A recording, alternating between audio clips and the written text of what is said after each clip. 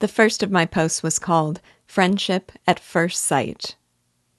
In the first moments they meet, Shane and Joe stand looking at each other in an unspoken fraternity of adult knowledge that is beyond Bob's reach.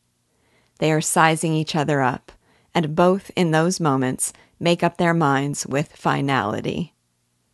That makes their connection seem like something beyond comprehension, almost mystical. But is it?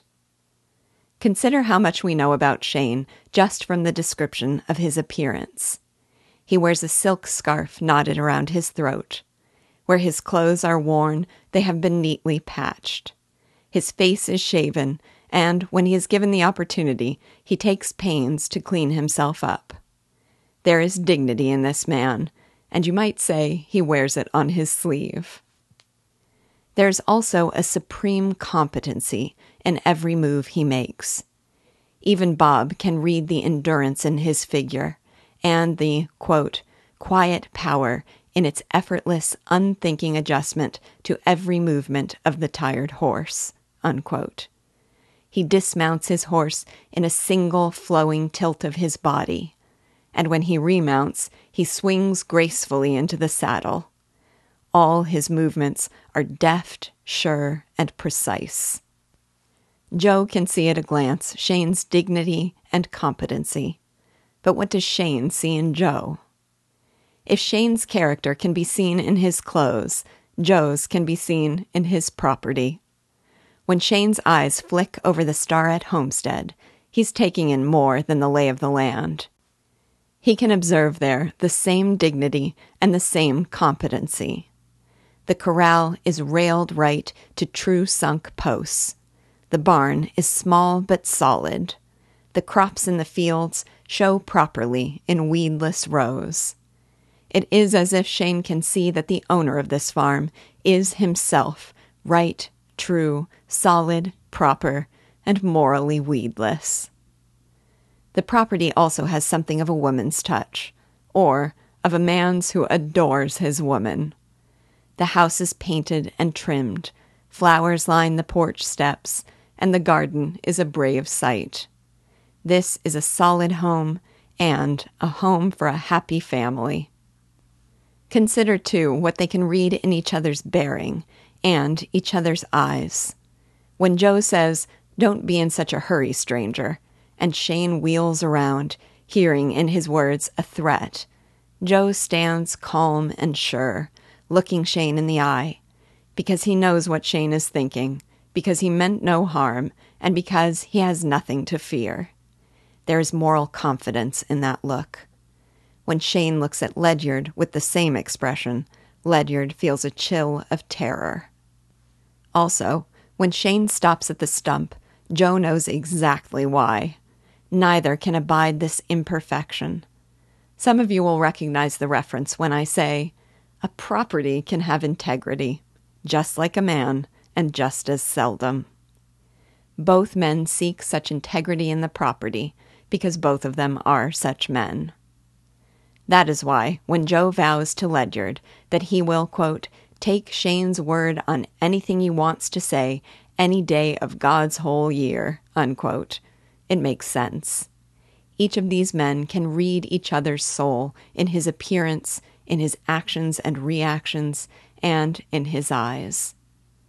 If you've ever read The Fountainhead, you might see a parallel here with the first encounter of two very important characters.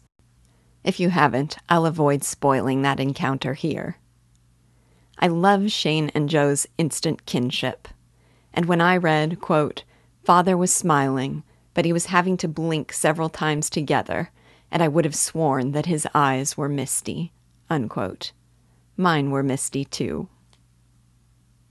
The next of my posts was called, He's Dangerous, but Not to Us.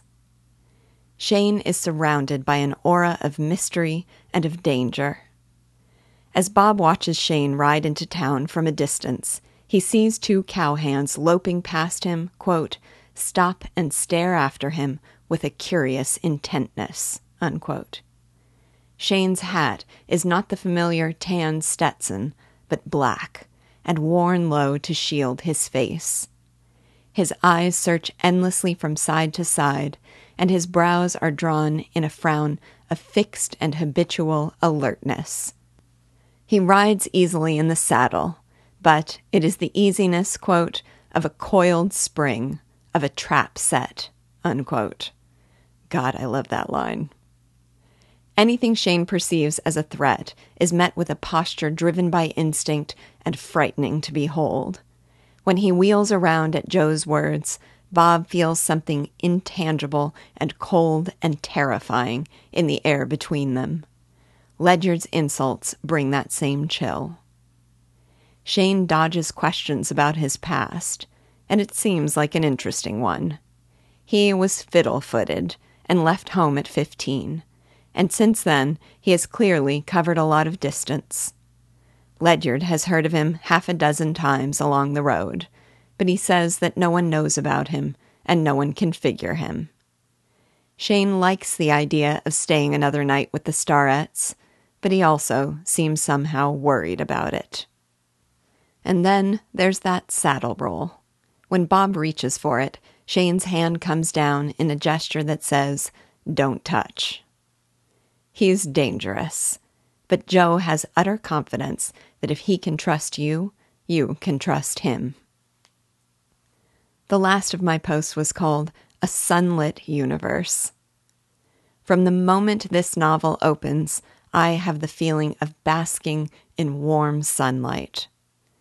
There's the warmth of the Wyoming sunshine, quote, so clear and sweet you wanted to run out and breathe the brilliant freshness, unquote.